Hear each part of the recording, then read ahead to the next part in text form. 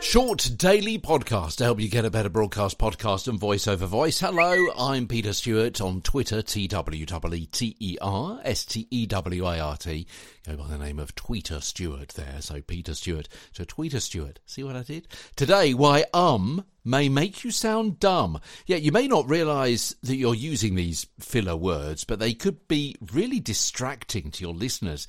And the impression they give is that you're poorly prepared, you're lacking confidence. Can make you sound dumb. Well, you can, of course, edit out these words and phrases from a pre-recorded show, but it's a very time-consuming process, and it's very difficult to then have an impression of natural flow, eloquence and confidence in the recording that you end up with. So time-consuming.